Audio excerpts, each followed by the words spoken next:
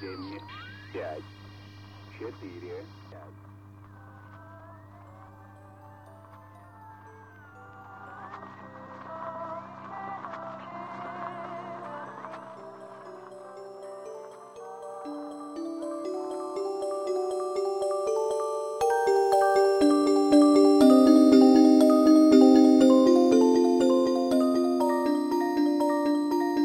God rest ye merry wiggy fish, let nothing you do. Oh! Hello! Didn't know there was anyone in here. Hold on a minute. I recognise your faces. Weren't you all here last year? Something to do with the... No, not the occult. That was another group that came in during Easter. That was it. Ghost hunters. Yeah. Don't know what it is with this city, but a lot of people seem to pop here during winter looking for ghosts, or the ghostly apparitions of things that are going bump in the night. Now, personally, when something goes bump in the night, that's usually somebody mugging you down in the gut, or the gangplank for that matter. What's that? Oh, you were in the gangplank. See, this is the thing about this city, right? Some stories you can completely believe, like myself, being a fine, upstanding member of the community, yes.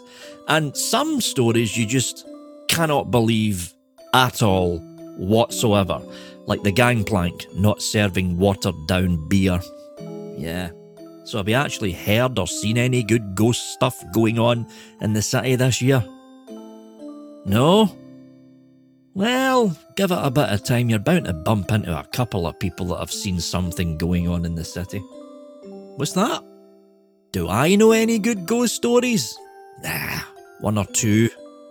Not to do with the city, mind you. I mean, more to do with the home country of Scotland.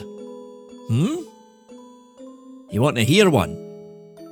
Okay, gather round the fire. Don't worry, I'll fill up your drinks. On the house. The devil he sang, the devil he played, high and fast and free. And this was ever the song he made, as it was told to me.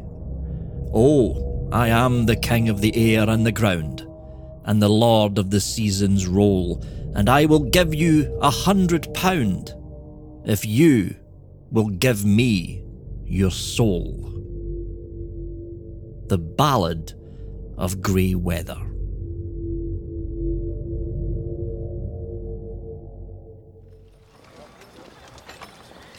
The cattle market of Inverforth is, as all men know north of the Tweed, the greatest market of the kind in the land.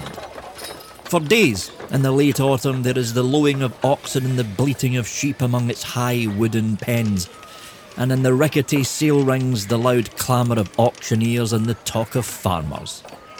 In the open yard, where there are drovers and the butchers, a race, always ungodly and law-despising, there is such a babble of cries and curses as might wake the seven sleepers.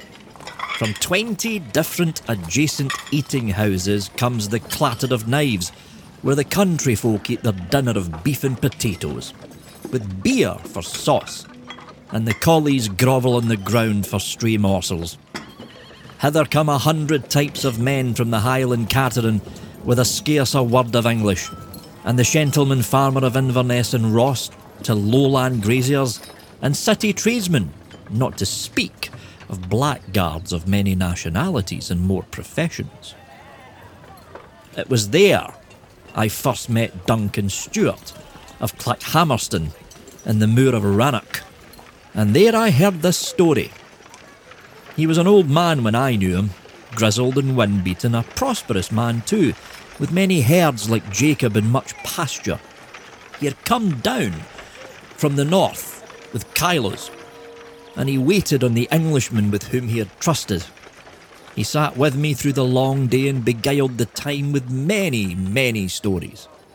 He had been a drover in his youth and had travelled on foot the length and breadth of Scotland, and his memory went back hale and vigorous to times which are all but now historical. This tale I heard among many others, as we sat on a pen amidst the smell of beasts and the jabber of Gaelic. When I was just turned of 25, I was a young wild lad as ever was heard of. I had taken to the droving for the love of a wild life, and a wild life I led. My father's heart would be broken long syne with my doings, and well for my mother that she was in her grave since I was 6 years old. I paid no heed to the ministrations of godly Mr. MacDougall of the Isles, who bade me turn from the error of my ways, but went on my own evil course, making siller.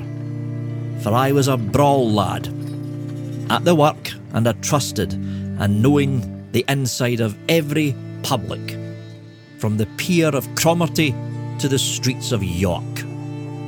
I was a wild drinker, caring in my cups for neither God nor man, a great hand with the cards, and fond of the lasses, past all telling. It makes me shameful to this day to think on my evil life when I was 25. Well, it chanced that in the back of the month of September I found myself in the city of Edinburgh, with a flock of 50 sheep, which I had bought as a venture from a drunken bonnet laird, and was thinking of selling somewhere west the country. They were braw beasts, Leicester, every one of them, well-fed and ducked cheap at the price I gave, so it was a light heart that I drove them out of the town by the Merchiston Road, along by the face of the Pentlands. 2 or 3 friends came with me, all, like myself, for folly, but maybe just a little bit poorer. Indeed, I cared little for them. They were valued me only for the whisky, which I gave them to drink my health, and at the parting. They left me on the near side of Colinton, and I went on my way alone. Now, if you'll be remembering the road, you will mind that at the place called Kirknewton, just afore the road begins to twine over the big muir, and almost at the head of the water of Leith, there is a very fine public. Indeed, it would be no lee to call it the best public between Embra and Glasgow. The good wife, Lucky Craik by name, was an old friend of mine, for many a good gill on her brandy have I bought. So what would I be doing but just turning aside for refreshment?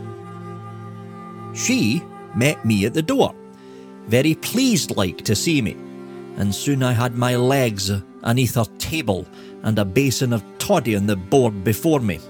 And whom did I find in the same place but my old comrade Toshy MacLean from the backside of Glenlyon. Toshy and I were acquaintances so old that it did not behoove us quick to be parting, for by the day was chill without, and within the fire was grand and the crack of the best. Then Toshy and I got on quarrelling about the price of Lachlan Farwar's beasts that he sold at Falkirk, and the drink having a bad effect on my temper, I was for giving him the lie and coming off in a great rage. It was about 6 o'clock in the evening and an hour to nightfall, so Miss Craik comes in to try and keep me. "Losh Duncan," says she, "you'll never try and win o'er the muir the nicht. It's mair than 10 mile to Carnwath, and there's nocht atween it and this but hops and heathery braes. But when I am roused I will be more obstinate than 10 miles, so I would be going, though I knew not under heaven where I was going till.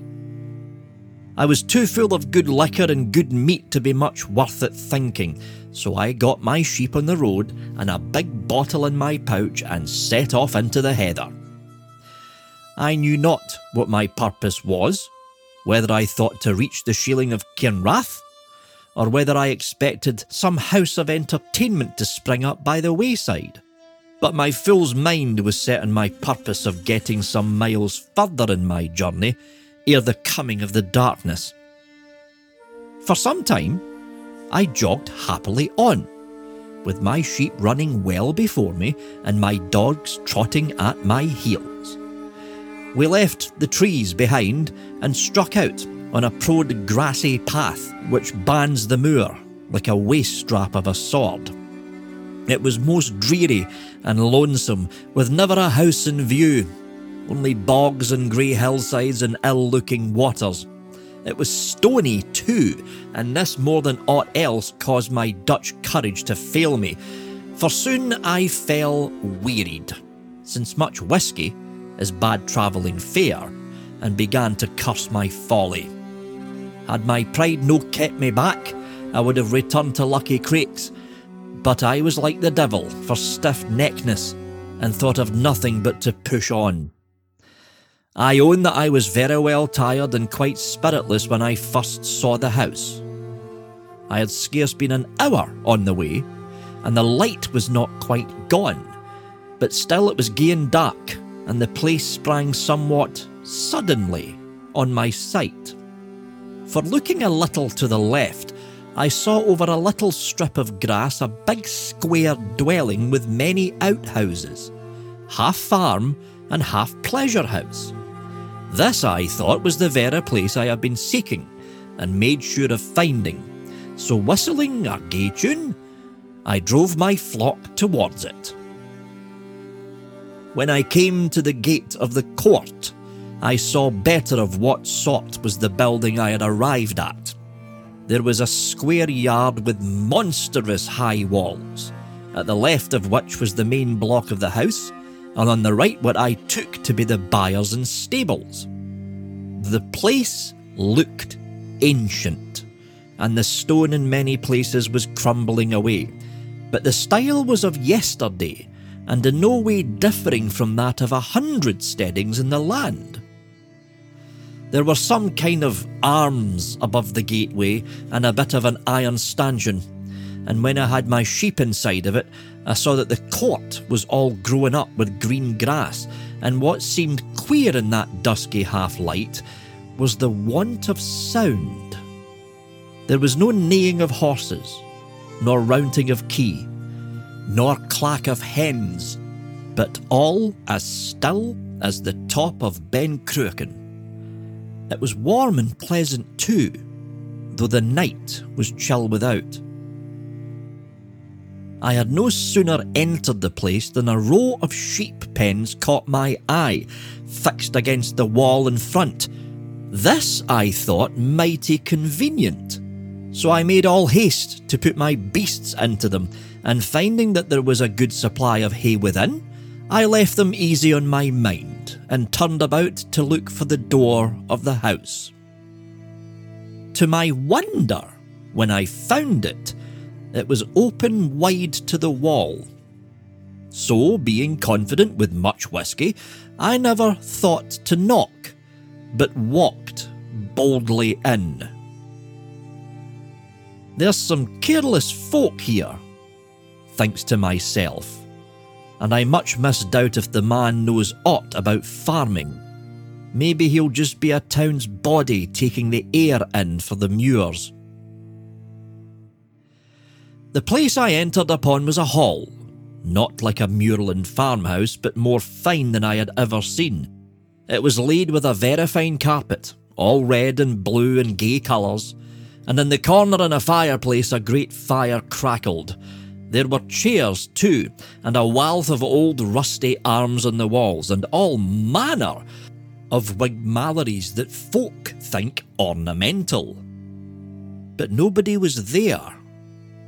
So I made for the staircase, which was at the further side, and went up it stoutly. I made scarce any noise, so thickly was it carpeted, and I will own it kind of terrified me to be walking in such a place. But when a man has drunk well, he is troubled not over muckle with modesty or fear. So I e'en stepped out and soon came to a landing where there was a door. Now, thinks I, at last I have won to the habitable parts of the house. So laying my finger on the sneck, I lifted it and entered. And there before me was the finest room in all the world. Indeed, I abate not a jot of the phrase, for I cannot think of anything finer.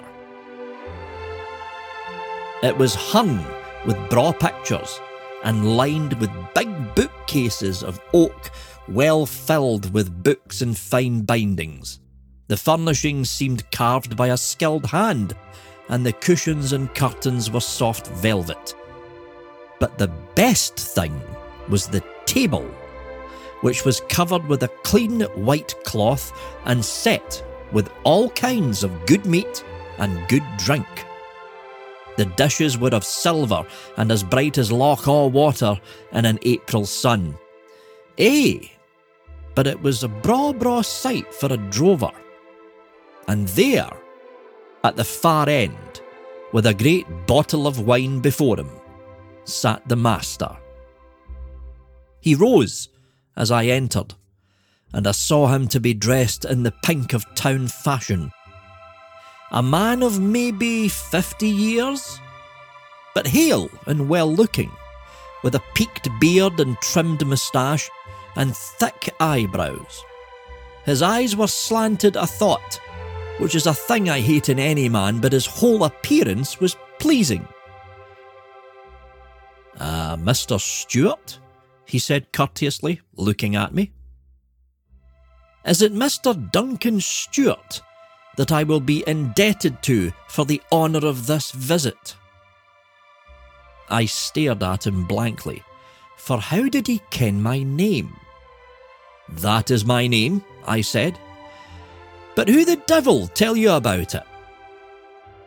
"Oh, my name is Stewart myself," says he, "and all Stewarts should be well acquaint."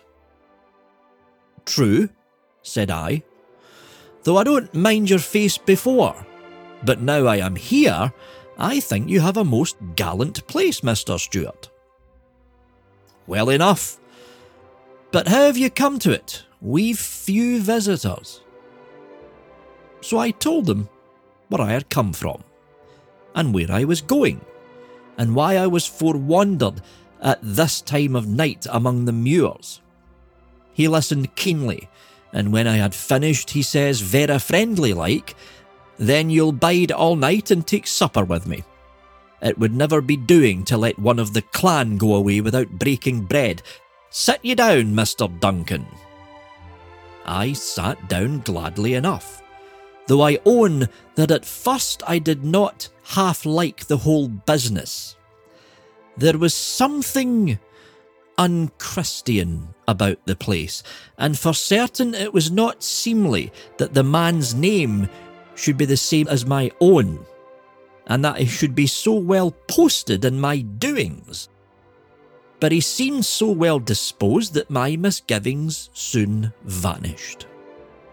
So I seated myself at the table opposite my entertainer. There was a place laid ready for me, and beside the knife and fork a long horn-handled spoon. I had never seen a spoon so long and queer, and I asked the man what it meant. "Oh," says he, "the broth in this house is very often hot, so we need a long spoon to sup it. It's a common thing enough, is it not?"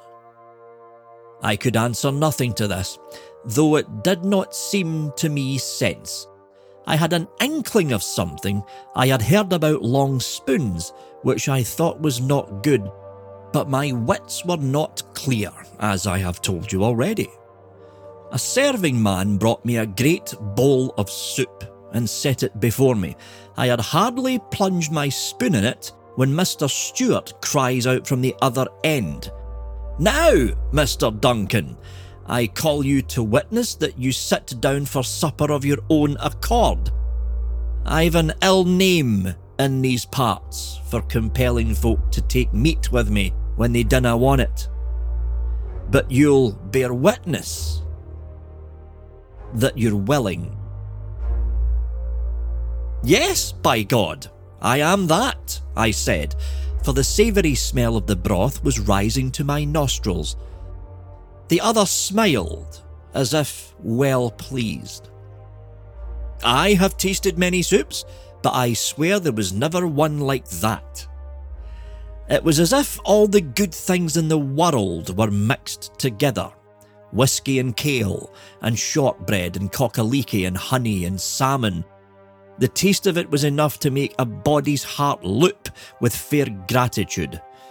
The smell of it was like the spicy wands of Arabia that you read about in the Bible, and when you had taken a spoonful you felt as happy as if you had selt 100 yows at twice the reasonable worth. Oh, it was a grand soup. "What Stuarts did you say you comed from?" I asked my entertainer. "Oh," he says, "I'm connected with them all. Athol Stuarts, Appin Stuarts, Rannoch Stuarts, and I've had a leap of land thereaways." "Whereabouts?" says I, wondering. "Is it at Blair Atholl? Or along by Tumbleside? Or west of the Lord of Rannoch? Or in the Muir? Or in Mamore?" "In all the places you name," says he. "God damn," says I. "Then what for you do not abide there instead of in these stinking lowlands?" At this he laughed, softly to himself. "Why, for maybe the same reason as yourself, Mr. Duncan. You know the proverb. A Stuart's a sib to the deal." I laughed loudly. "Oh, you've been a wild one too, have you? Then you're not worse than myself. I ken the inside of every public in the Cowgate and the Canongate, and there's no other drover on the road my match at fetching and drinking and dicing." And I started on a long, shameless catalogue of my misdeeds. Mr. Stuart, meantime, listened with a satisfied smirk on his face. "Yes, I've heard tell of you, Mr. Duncan," he says. "But there's something more. You'll doubtless be hungry." And now there was set on the table a round of beef garnished with pot herbs, almost delicately fine to the taste. From a great cupboard were brought many bottles of wine, and in a massive silver bowl at the table's head were put whisky and lemons and sugar. I did not know well what I drank, but whatever it might be, it was the best ever brewed. It made you scarce feel the earth round about you, and you were so happy that you could scarce keep from singing. I would give much siller to this day for the receipt. Now the wine made me talk, and I began to boast of my own great qualities, the things I had done and the things I was going to do. I was a drover just now, but it was not long that I would be being a drover. I had bought a flock of my own, and would sell it for £100, no less. With that I would buy a bigger one, until I had made money enough to stock a farm, and then I would leave the road and spend my days in peace, seeing to my land and living in good company. Was not my father, I cried, own cousin thrice removed to the MacLeans of Duart, and my mother's uncle's wife, a Rory of Balacroy? And I am a scholar too, said I, for I was a matter of 2 years at Embra College, and might have been roaring in the pulpit if I hadna liked the drinking lassies too well. See, said I will prove it to you. And I rose from the table and went to one of the bookcases. There was all manner of books, Greek and Latin, poets and philosophers, but in the main, divinity. For there I saw Richard Baxter's Call to the Unconverted, and Thomas Boston of Ettrick's Fourfold State, not to speak of the sermons of 100 old ministers, and the Hind Let Loose, and many books of the covenanting folks. Faith, I says, you've a fine collection, Mr. What's your name? For the wine had made me free in my talk. There is many a minister and professor in the kirk, I'll warrant, who has a less godly library. I begin to suspect you of piety, sir. Does it not behoove us, he answered in an unctuous voice, to mind the words of Holy Writ, that evil communications corrupt good manners, and have an eye on our company? These are all the company I have, except one some stranger, such as you, honours me with a visit. I had meantime been opening a book of plays, I think by the famous William Shakespeare, and here I broke into a loud laugh. "Ha ha, Mr. Stewart," I says, "there's a sentence I've lighted on which is hard on you. Listen. The devil can quote scripture to advantage." The other laughed long. "He who wrote that was a shrewd man," he said. "But I'll warrant if you'll open another volume, you'll find some quip on yourself." I did as I was bidden, and picked up a white-backed book, and opening it at random, read. "There be many who spend their days in evil and wine-bibbing, in lusting and cheating, who think to mend while yet there is time. But the opportunity is to them for ever a-wanting. And they go down open-mouthed into the great fire."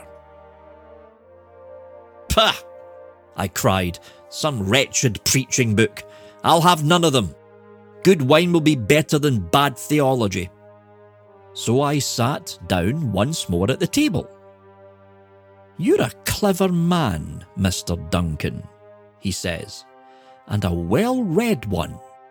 I commend your spirit in breaking away from the banks of the kirk and the college, though your father was so thrown against you." "Enough of that," I said, "though for don't know who telt you." I was angry to hear my father spoken of as though the grieving him was a thing to be proud of. "Oh, as you please," he says. "I was just going to say that I commended your spirit in sticking the knife into the man in the Pleasance, the time you had hid for a month about the backs of Leith." "How do you ken that?" I asked hotly. "You've heard more about me than ought to be repeated, let me tell you." "Don't be angry," he said sweetly. "I like you well for these things. And you mind the lassie in at all that was fond of you. You treated her well, did you not?" I made no answer, being too much surprised at his knowledge of things that I thought none knew but myself. "Oh yes, Mr. Duncan, I could tell you that you were doing today, how you cheated Jock Galloway out of £6 and sold a horse to the Fanner of Haypath that was scarce fit to carry him home. And I know what you are meaning to do in the morn at Glasgow, and I wish you well of it." "I think you must be the devil," I said blankly. "The same, at your service," said he, still smiling. I looked at him in terror, and even as I looked, I kenned by something in my eyes and the twitch of his lips that he was speaking the truth. "And what place is this, you?" I stammered. "Call me Mr. S," he says gently, "and enjoy your stay while you are here, and don't concern yourself about the lawing." "The lawing?" I cried in astonishment. "And is this a house of public entertainment?" "To be sure, else how is a poor man to live?" "Name it," said I, "and I will pay and be gone." "Well," said he, "I make it a habit to give a man his choice. In your case, it will be your wealth or your chances hereafter. In plain English, your flock or my immortal soul, I gasped. Your soul, said Mr. S, bowing, though I think you call it by too flattering an adjective. You damned thief, I roared. You would entice a man into your accursed house and then strip him bare? Hold hard, said he. Don't let us spoil our good fellowship by incivilities, and mind you, I took you to witness to begin with that you sat down of your own accord. So you did, said I, and could say no more. Come, he says, don't take it so bad. You may keep all your gear and yet part here in safety. You've but to sign your name, which is no hard task to a college-bred man, and go on living as you live just now to the end. And let me tell you, Mr. Duncan Stewart, that you should take it as a great obligement that I am willing your bit soul instead of 50 sheep. There's no many would value it so high. Maybe no, I said sadly. But it's all I have. Do you know, see, that if I gave it up, there would be no chance left of mending? And I'm sure I do not want your company to all eternity. That's uncivil, he says. I was just about to say that we had a very pleasant evening. I sat back in my chair, very downhearted. I must leave this place as poor as a kirk mouse, and begin again with little but the clothes on my back. I was strongly tempted to sign the bit paper thing and have done with it all, but somehow I could not bring myself to do it. So at last, I says to him, well, I've made up my mind. I'll give you my sheep. Sorry though I be to lose them, and I hope I may never come near this place again as long as I live. On the contrary, he said, I hope often to have the pleasure of your company, and seeing that you've paid well for your lodging, I hope you'll make the best of it. Don't be sparing on the drink. I looked hard at him for a second. You've an ill name, and an ill trade. But you're no a bad sort yoursel, and, do you ken, I like you. I'm much obliged to you for the character, says he, and I'll take your hand on it. So, I filled up my glass, and we set to, and such an evening I never mind of. We never got fou, but just fine, in a good temper, and very entertaining. The stories we telled and the jokes we cracked are still a kind of memory with me, though I could not come over one of them. And then, when I got sleepy, I was shown to the brawest bedroom, all hung with pictures and looking glasses, and with bedclothes of the finest linen and a coverlet of silk. I bade Mr. S good night, and my head was scarce on the pillow ere I was sound asleep. When I awoke, the sun was just newly risen, and the frost of a September morning was on my clothes. I was lying among green braes, with nothing near me but crying wops and heathery hills, and my 2 dogs running round about and howling as they were mad.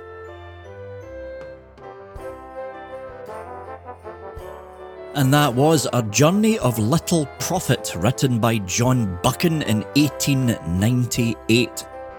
From myself, the fine upstanding hotelier known as Vic Mornington in the city-state of New Babbage. I hope you all have a wonderful and prosperous new year, and you're going to have, or have had, depending on when Mr. Tink releases this, a very, very happy Christmas. And I will see you all next year.